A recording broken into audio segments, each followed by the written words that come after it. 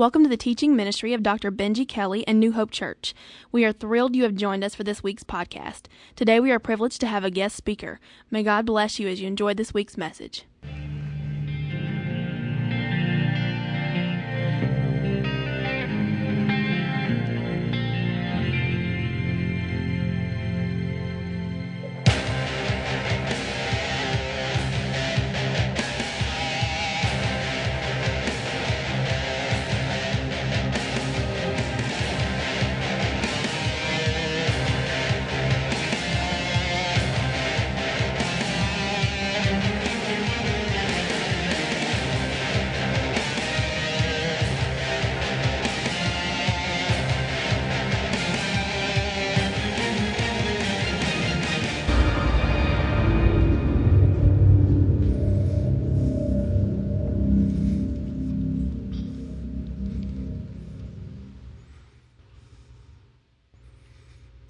Welcome. How are we doing today? Was that amazing or what? Let's give it up one more time. Well, welcome. If you're at one of our campuses, if you're online or on TV, welcome. We're glad that you're joining us. Welcome to all of you. This is part 4 of Unlikely Heroes. Have you guys been enjoying the Unlikely Hero series? Absolutely. Well, months and months and months ago when we were dreaming up this series, we knew there would be all kinds of superhero movies. They'd be blockbuster hits throughout the summer. We obviously had no idea how timely this series would be.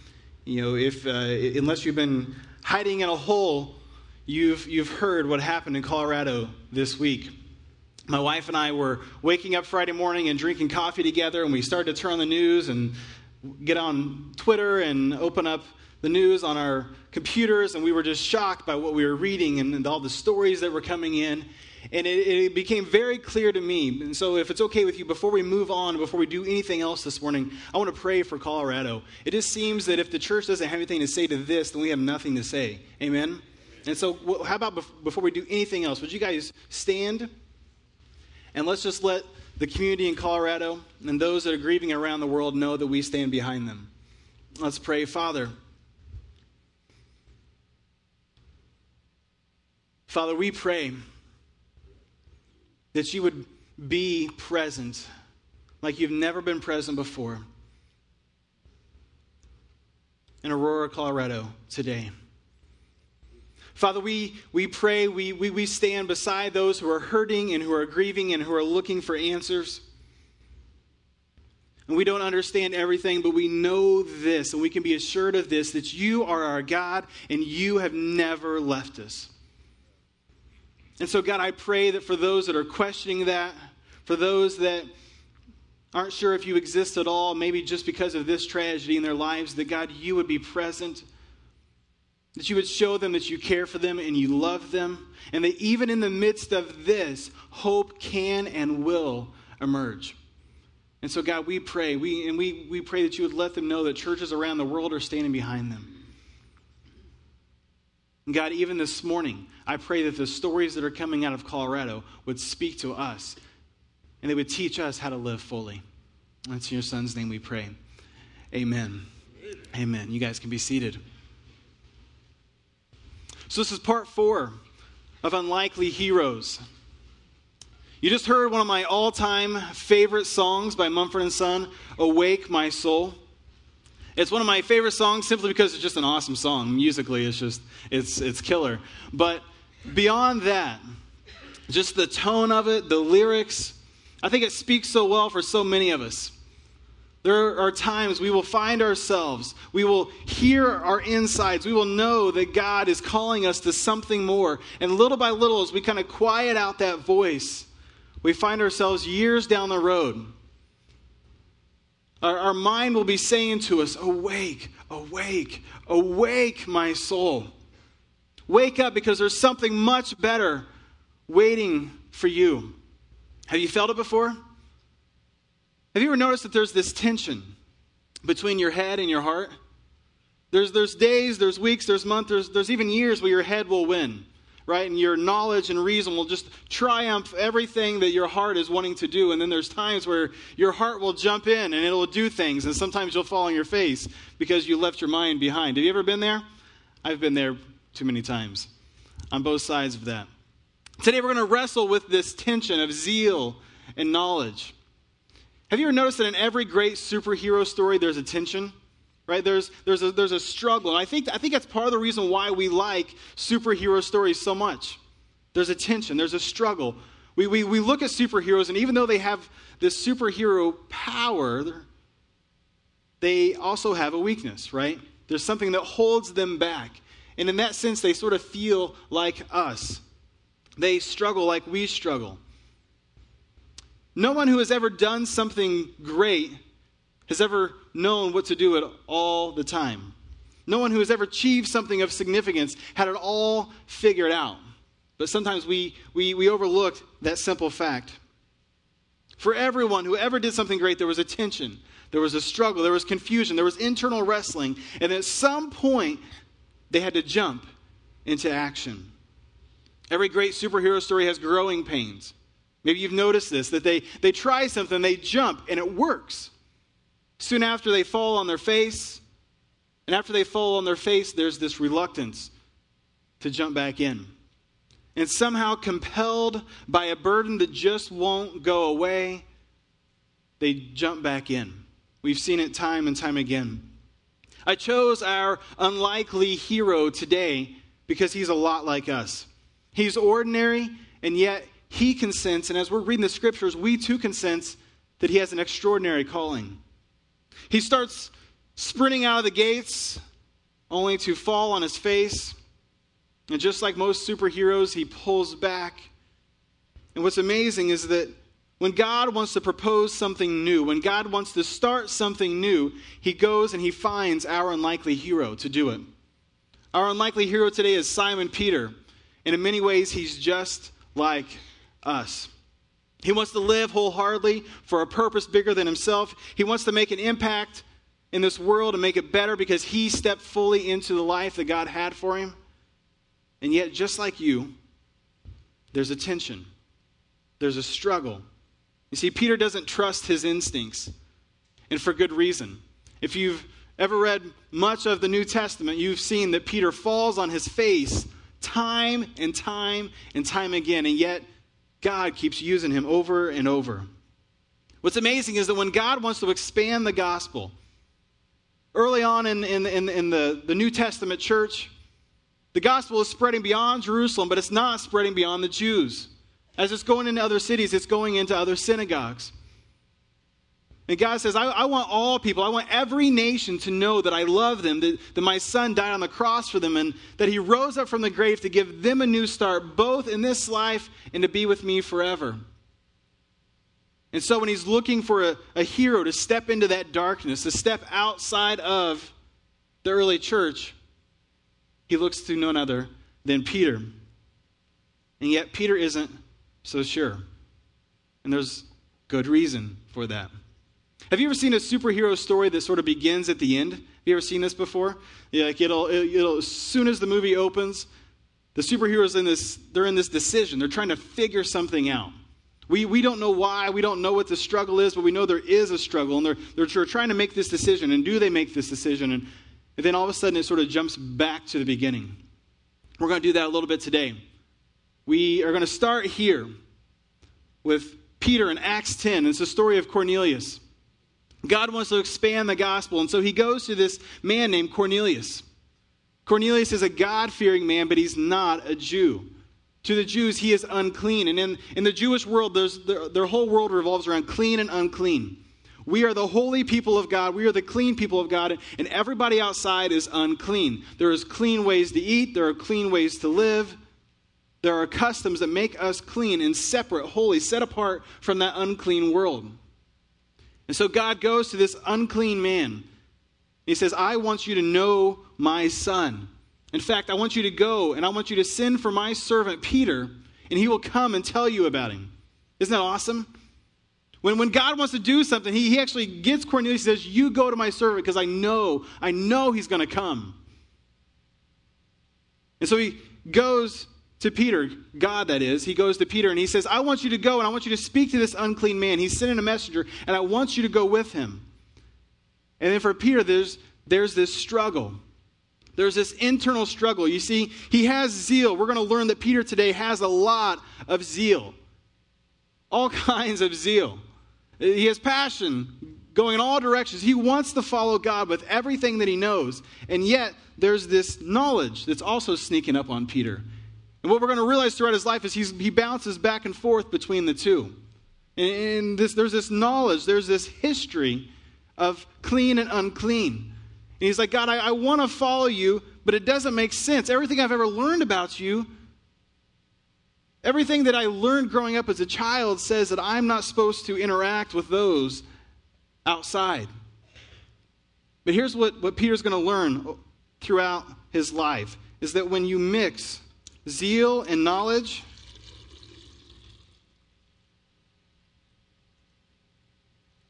something new is created.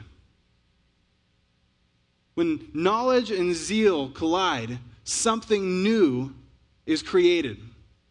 But it's going to take Peter a lot of time to figure this out. It'd be nice if he just figured it out at the beginning. It'd be nice if all of us figured those sorts of things out in the beginning, but that's not exactly how it works. Now, to us, in retrospect, it might seem clear. Yes, Peter, God's talking to you. Go, listen, it's all going to work out. But I wonder for us, like when we hear God's voice, is it ever quite so clear? Like we'll be sitting in church on a Sunday morning, or we'll be singing a song, we'll hear a message, or we'll see a story somehow in church, and we'll say, I know I'm supposed to do this. We feel like we hear God's voice, and we walk out the doors, we walk away from our life group, or a Bible study, or a prayer time, and we start to question ourselves, don't we? We talk ourselves out of it. The same is true for Peter, and here's the reason why. For all of us, internally, we're conflicted. We know what we do know and what we don't know. We know our past and our experiences. We know when we've fallen on our face and we've seen others fall on their face.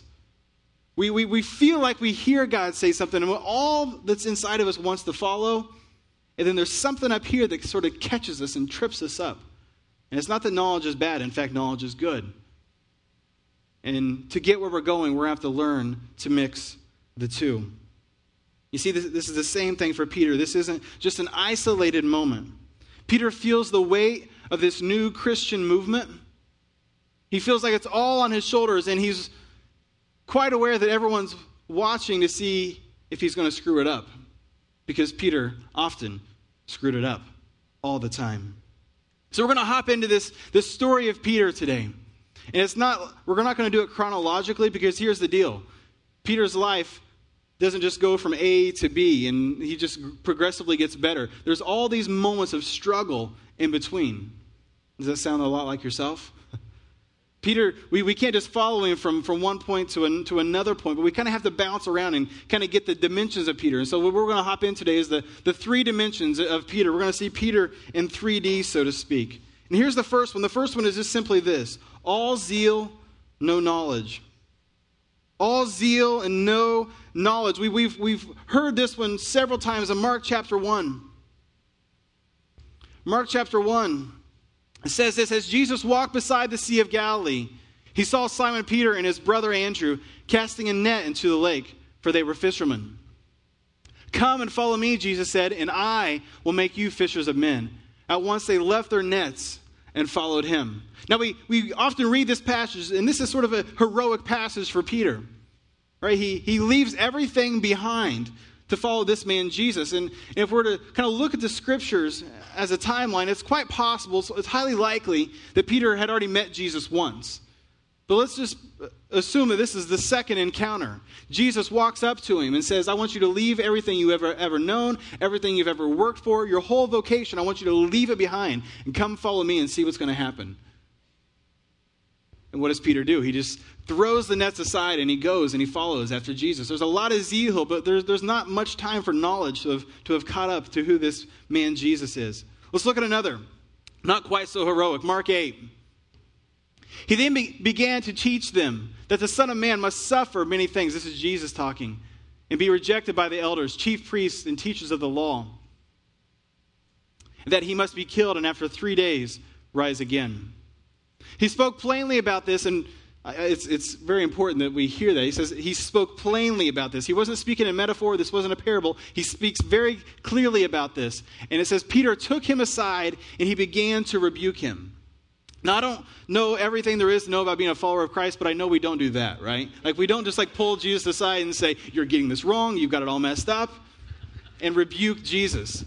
And Peter does a lot of, let's just be honest, stupid things. Based on Jesus' reaction, this might be the whopper. But when Jesus turned and looked at his disciples, this is one of those moments, if looks could kill, right? Right through him.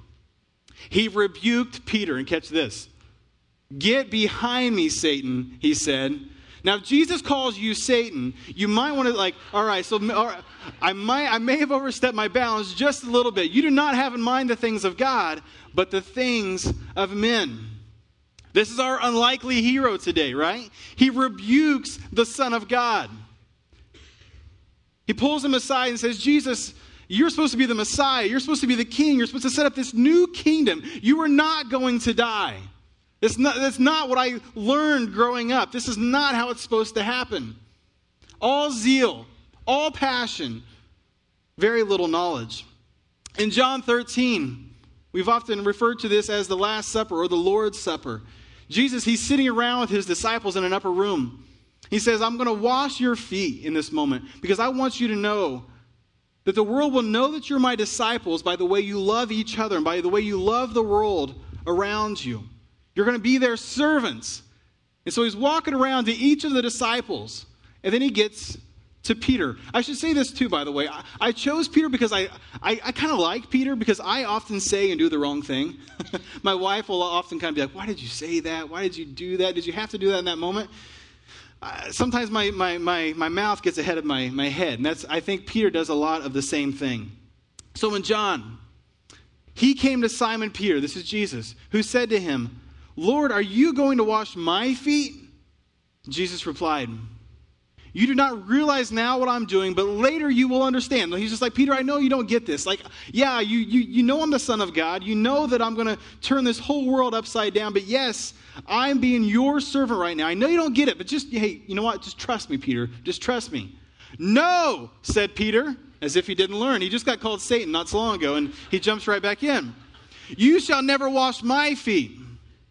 Jesus answered, unless I wash your feet, you have no part with me. Well, here goes Peter. Well, then, Lord, Simon Peter replied, not just my feet, but my hands and my head as well. Can I just have the water? I'll dump it on myself, and I'm all in. This is our unlikely hero. He's just not, he's all zeal sometimes, all passion, all heart. No knowledge. The knowledge side just isn't catching up with him. I wonder, do we have sympathy for Peter? I do. I say dumb things all the time. Aren't we slow learners too? I mean, have you ever felt something inside? In the moment it felt like the right thing, and then later you're like, oh, I can't believe I did that. So there was this one time. There's a story coming, right? I was a kid. I don't know how old I was. I'm going to guess 7 or 8 years old. And I'm a middle child. I'm probably the proverbial middle child. I probably fit it very well. I had an older brother who was much bigger than me, still is much bigger than I am. And he would pick on me all the time, and we would fight, but I would never win. And I can't remember exactly what was happening this day. We were on my parents' back patio. I remember my dad was working on our house. He was kind of scraping off the paint to repaint the house. And we were back there, and I'm pretty sure my brother hit me. I don't know what we were doing or what the context is. I just remember this point forward. He hit me, and I remember something just sort of rose up inside me that day and was like, not anymore. Today's the last day. I'm going to show this guy who's boss. And so I think he saw it in my eyes I am tired of it. And so I just reached and I grabbed the closest thing because he's bigger than me. I can't beat him. There's no way I can beat him. I've felt it when I've tried. And so I grabbed the closest thing to me. And I didn't notice what it was. I just grabbed it. And I looked at my brother, and his eyes were big. I mean, just really, really big eyes. And I grab whatever it was, and I'm like pulling it back, and my brother takes off sprinting towards our house. And he gets to our storm door, which is a glass storm door, and he opens the door. And as I'm throwing, because I'm winning, right? Like I've got my big brother on the run. And as I'm about to throw this, you ever had one of those moments where it's speeding up and slowing down in your head? You know what I mean? So it's too late to stop whatever's happening, and yet I'm aware that this. Oh no! I look in my hand and it's a paint scraper, one of those long wooden ones that have wire bristles on the end. It's probably like 2 or 3 pounds. I mean, it's a pretty serious paint scraper. It is too late to stop this paint scraper from coming out of my hands. Besides, I'm winning here. This is oh no, this is going to end bad. And so my brother, he's like I said, at this point he's running in the house. He shuts the storm door and kind of ducks away. But by that point, it was far too late to stop, and the wire brush was flying out of my hands, crashed into the storm door, and just shattered. I messed up big time. My parents believed in spanking, and I got several on that one. Quite a bit. I think I can still feel them from that one. But enough about me. In John 18, let's go back to Peter. Right? So I mess up. Peter cuts off a guy's ear, right? Right? Jesus is getting arrested, and the people are kind of afraid. They don't know what's going on. And so Peter jumps in to save the day, and he cuts off a guy's ear. All zeal. I'm trying to switch from me to Peter. You guys see what's happening here? Yeah. He jumps in and he cuts off a guy's ear. There's so many times that Peter has all zeal. He's jumping in and no knowledge. You see, I sometimes I'm confused. Why did Jesus keep Peter so close? I mean, Peter was one of his most trusted followers. He kept him close. Whenever he went to do something important, to pray, to talk with God, he would bring Peter along. I don't think he was in love with Peter's decisions, but he loved Peter's passion. He knew that if he was going to get something done, he needed guys like Peter to jump in. There's a proverb, Proverbs 19:2. And I think if when Peter was going through school and he was learning Proverbs, I think he missed this day. I'm thinking Peter's mom probably posted it on their fridge and was hoping he'd get it. And he just never caught up to it. Proverbs 19:2. It is not good to have zeal without knowledge, nor to be hasty and miss the way. This is not Peter, right? This is not him. It's not good to have zeal without knowledge, nor to be hasty and miss the way. One day I read that and I was like, okay, God, I'm listening. I get it. All right, I'm hearing you. I'm hearing you loud and clear. So that's the first dimension of Peter. All zeal, no knowledge. Let's flip it, because Peter likes to swing the pendulum from one end to the other. All knowledge, no zeal. All knowledge, no zeal. In fact, in Mark 14, Jesus is talking about, again, he's telling the disciples, I'm going to go away from you. I'm going to leave you. And when that happens, it's going to be like the shepherd being struck and the sheep are going to scatter. He's just telling them this. Listen, this is what's going to happen. And here's what Peter says. Even if all fall away, I will not. This is still kind of all zeal, no knowledge, Peter. I tell you the truth. Jesus answered, today, yes, tonight, before the rooster crows twice, you yourself will disown me 3 times. But Peter insisted emphatically, I love how it puts it in there, even if I have to die with you, I will never disown you. This is still all zeal, no knowledge, Peter, but we need to set this stage here for what is about to happen. Immediately after this moment, Jesus, he gets the disciples and he takes 3 of them with him to the garden to pray. He knows he's going to be arrested. He knows what's coming. So he takes them and he goes to pray. Here's what he says. Still in Mark 14. He took Peter, James, and John. Right? He's doing something important. He wants to bring along these guys. And he began to be deeply distressed and troubled. My soul is overwhelmed with sorrow to the point of death, he said to them. Stay here and keep watch. Jesus says to them, my soul is overwhelmed to the point of death. Stay here. Keep watch. Pray. He comes back an hour later after just pouring out his heart to them. Do you know what they're doing? They're sleeping. And Jesus rebukes them. He says, get up, watch, and pray. I'm overwhelmed to the point of death. And he does this 2 more times. And he comes back, and Peter, along with the other two, are sleeping. Peter went from one moment, I will never disown you, I'm all in, Jesus, to sleeping. We can do a lot of the same. We can be in here on a Sunday and Jesus, I will never disown you. I'm never going to fall away from you. I'm going to step into this. And then Monday comes and Monday gets busy and we overlook it. We overlook whatever God was saying to us. But we need to keep on going here. Later on in Mark 14, after Jesus is arrested, after Peter cuts off a guy's ear, Jesus is on trial. And while he's on trial, John, one of the disciples, goes in and he's watching this trial. And for Peter, it must seem like the whole world is caving in on him. This guy that he thought was going to be the Messiah, the one who was going to start this new kingdom and going to reestablish the nation of Israel, is now on trial and he's about to be killed. And so sitting outside the walls, you've probably read this before, Peter's sitting outside the walls. And people come up to him and they say, you look like one of the guys who was with him. And he says, no. I'm not with him. No, you look like him. In fact, I think I've seen you with him before. No. I don't know this guy. And one more comes and says, no, I'm pretty sure. Like, I saw him talking and you were talking with him. Like, you are one of them. And here's what Peter says. I don't know this man you're talking about. In the matter of one day, Peter goes from I'll never disown you, all zeal, no knowledge, to I'm starting to figure out what's happening here.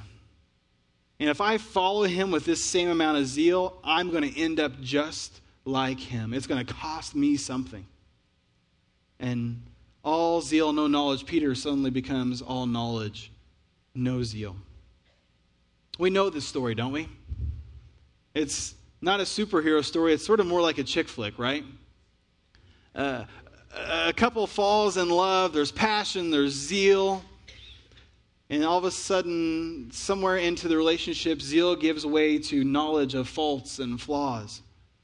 And pretty soon the couple realizes that if they don't fan these flames of zeal and passion, love and friendship for each other, that the relationship is going to come to an end. It's not wholly unlike the life of a believer, is it? Like I remember the day I gave my life to Christ. It was in an old country Baptist church. A friend had invited me and I was starting to go and I was loving it. I didn't fully know who God was. I didn't know what it meant to pray and give my life to God, but there was an altar call. They used to do that. And there was these stairs at the front of the church, and I remember my heart was pounding. My legs were numb, and I didn't know what to do except I just knew I was a sinner. I knew I had guilt. I knew I had shame, and I had to go and get this forgiveness. And I went and I laid myself down at the altar, and God's hope and love just filled me. Over the years in ministry and just being in the church, I've witnessed something. I've seen people go from that moment of passion and zeal to eventually zeal gives way to a hunger for more knowledge. They want to understand more. They want to know more. Early on, they would do anything for God. They're compelled. There's zeal. There's passion. They see God everywhere. They see God in everything. They want their friends and their family to know about Him. And then little by little, they remember the things that they said and people didn't receive it. Or they would do things out of this zeal and they would look foolish. Little by little, they would want more Bible study or more church or whatever it might be. But they lost a passion to share that love with others. You've seen it before, haven't you? And yet, isn't it good to have knowledge? I don't think the scriptures are saying that there's supposed to be one over the other. In fact, let's go back to Proverbs 19:2. It is not good to have zeal without knowledge, nor to be hasty and miss the way. Here's the deal. I think the zeal is implied, right? By the way that Jesus stayed close to a guy like Peter who had all this zeal but would completely mess it up all the time. I think God's saying, I can do a lot with people who have passion. But I also want you to back it up with knowledge. We've all done dumb things with zeal and no knowledge. We've probably wanted to do great things before, and then somehow we've kind of mixed it up because we've fallen on our faces. We didn't bring something. We didn't study. We didn't learn. We didn't grow in the process. And at the end of his life, Peter gets to write his own biography. We don't all have that privilege. In fact, I would actually argue we do. we get to start rewriting it today. At the end of his life, he gets to rewrite his bio. Let's read this. It's in 2 Peter. It's one of the last things we ever hear from Peter. For this very reason, make every effort to add to your faith goodness, and to goodness knowledge, and to knowledge self-control. And to self-control perseverance, perseverance godliness, godliness brotherly kindness love. And here's the last part. For if you possess these qualities in increasing measure, they will keep you from being ineffective and unproductive in your knowledge of our Lord Jesus Christ.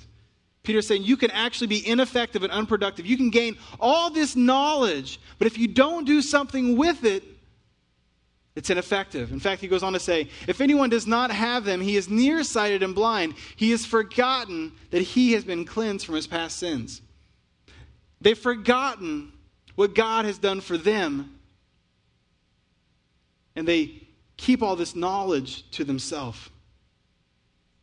And see, what Peter is going to come back to realize is that when zeal and knowledge collide, something new is created. And this is the third dimension of Peter.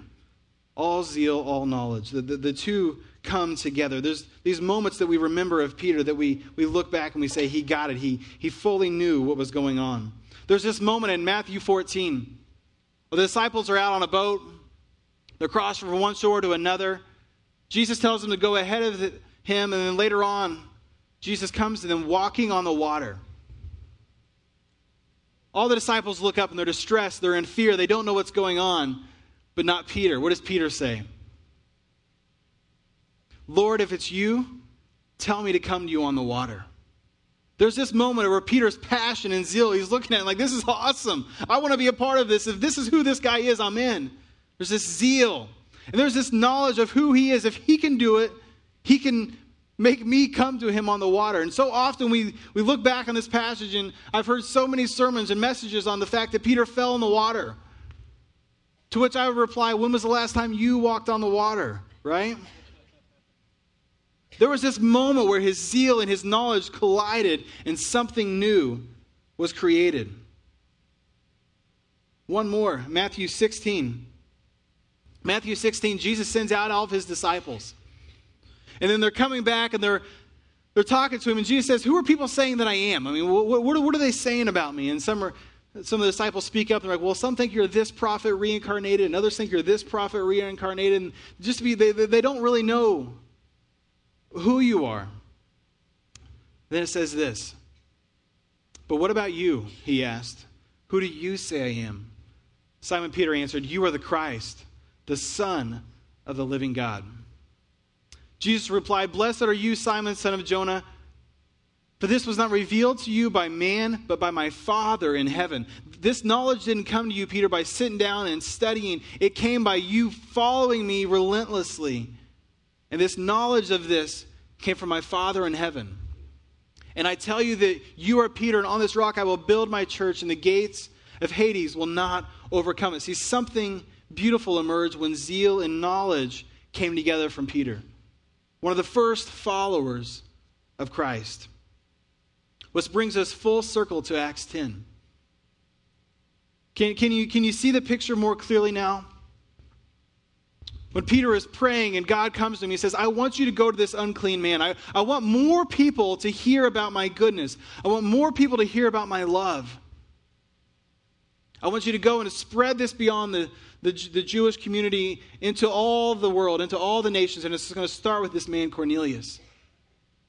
And to Peter, it doesn't make sense. And can you picture all those moments where he stood up and he rebuked Jesus? He cut off a guy's ear. Or can you picture the moment in the garden where he's sleeping and Jesus comes to him and he says, Peter, could you not pray for 1 hour? And then God comes to him. And there's all these emotions. There's this flood of memories.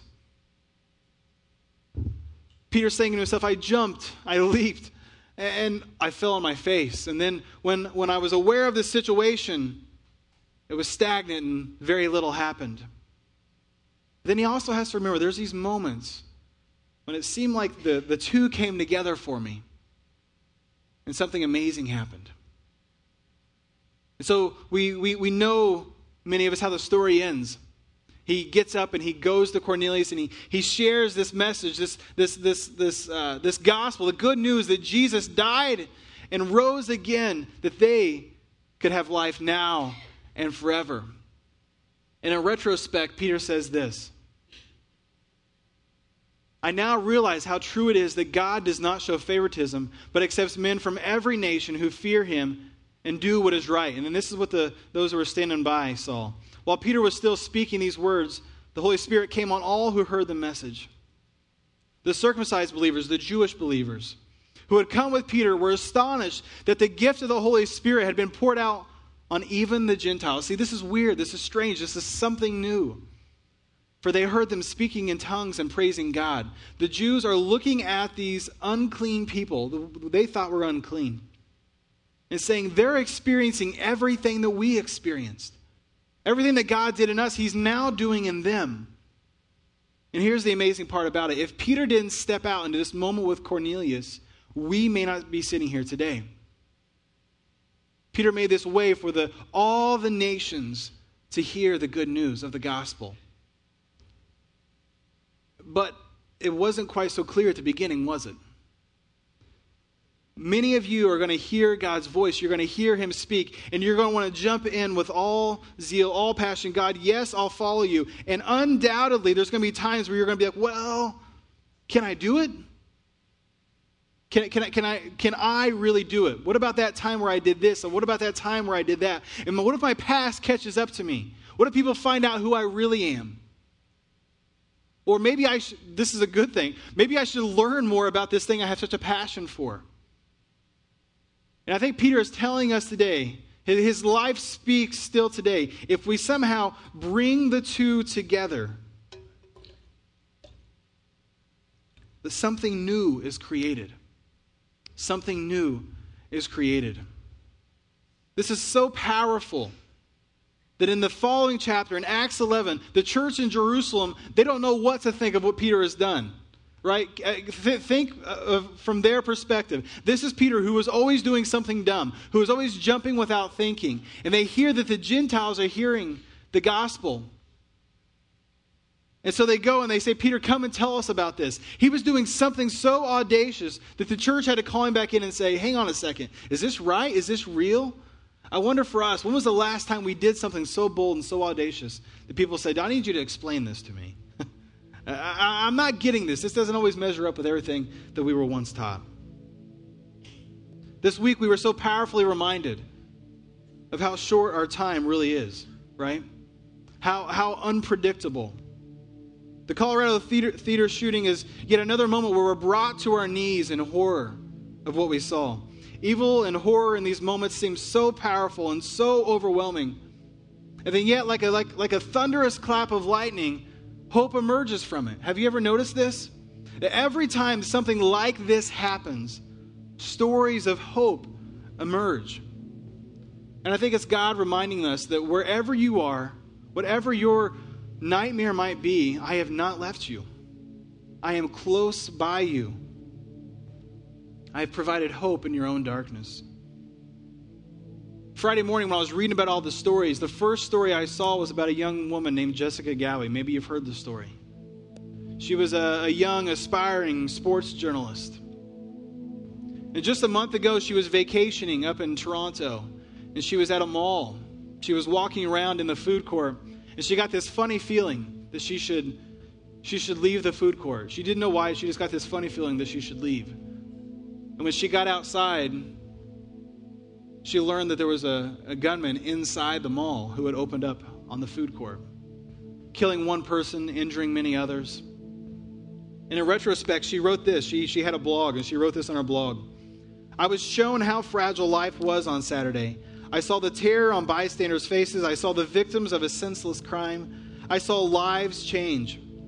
I was reminded that we don't know when or where our time on earth will end, when or where we will breathe our last breath. For one man, it was the middle of a busy food court on a Saturday evening. I say all the time that every moment we have to live our life is a blessing.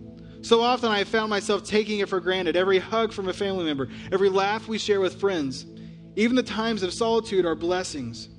Every second of every day is a gift. It's beautiful, isn't it? After Saturday evening, I truly understand how blessed I am for each second I am given.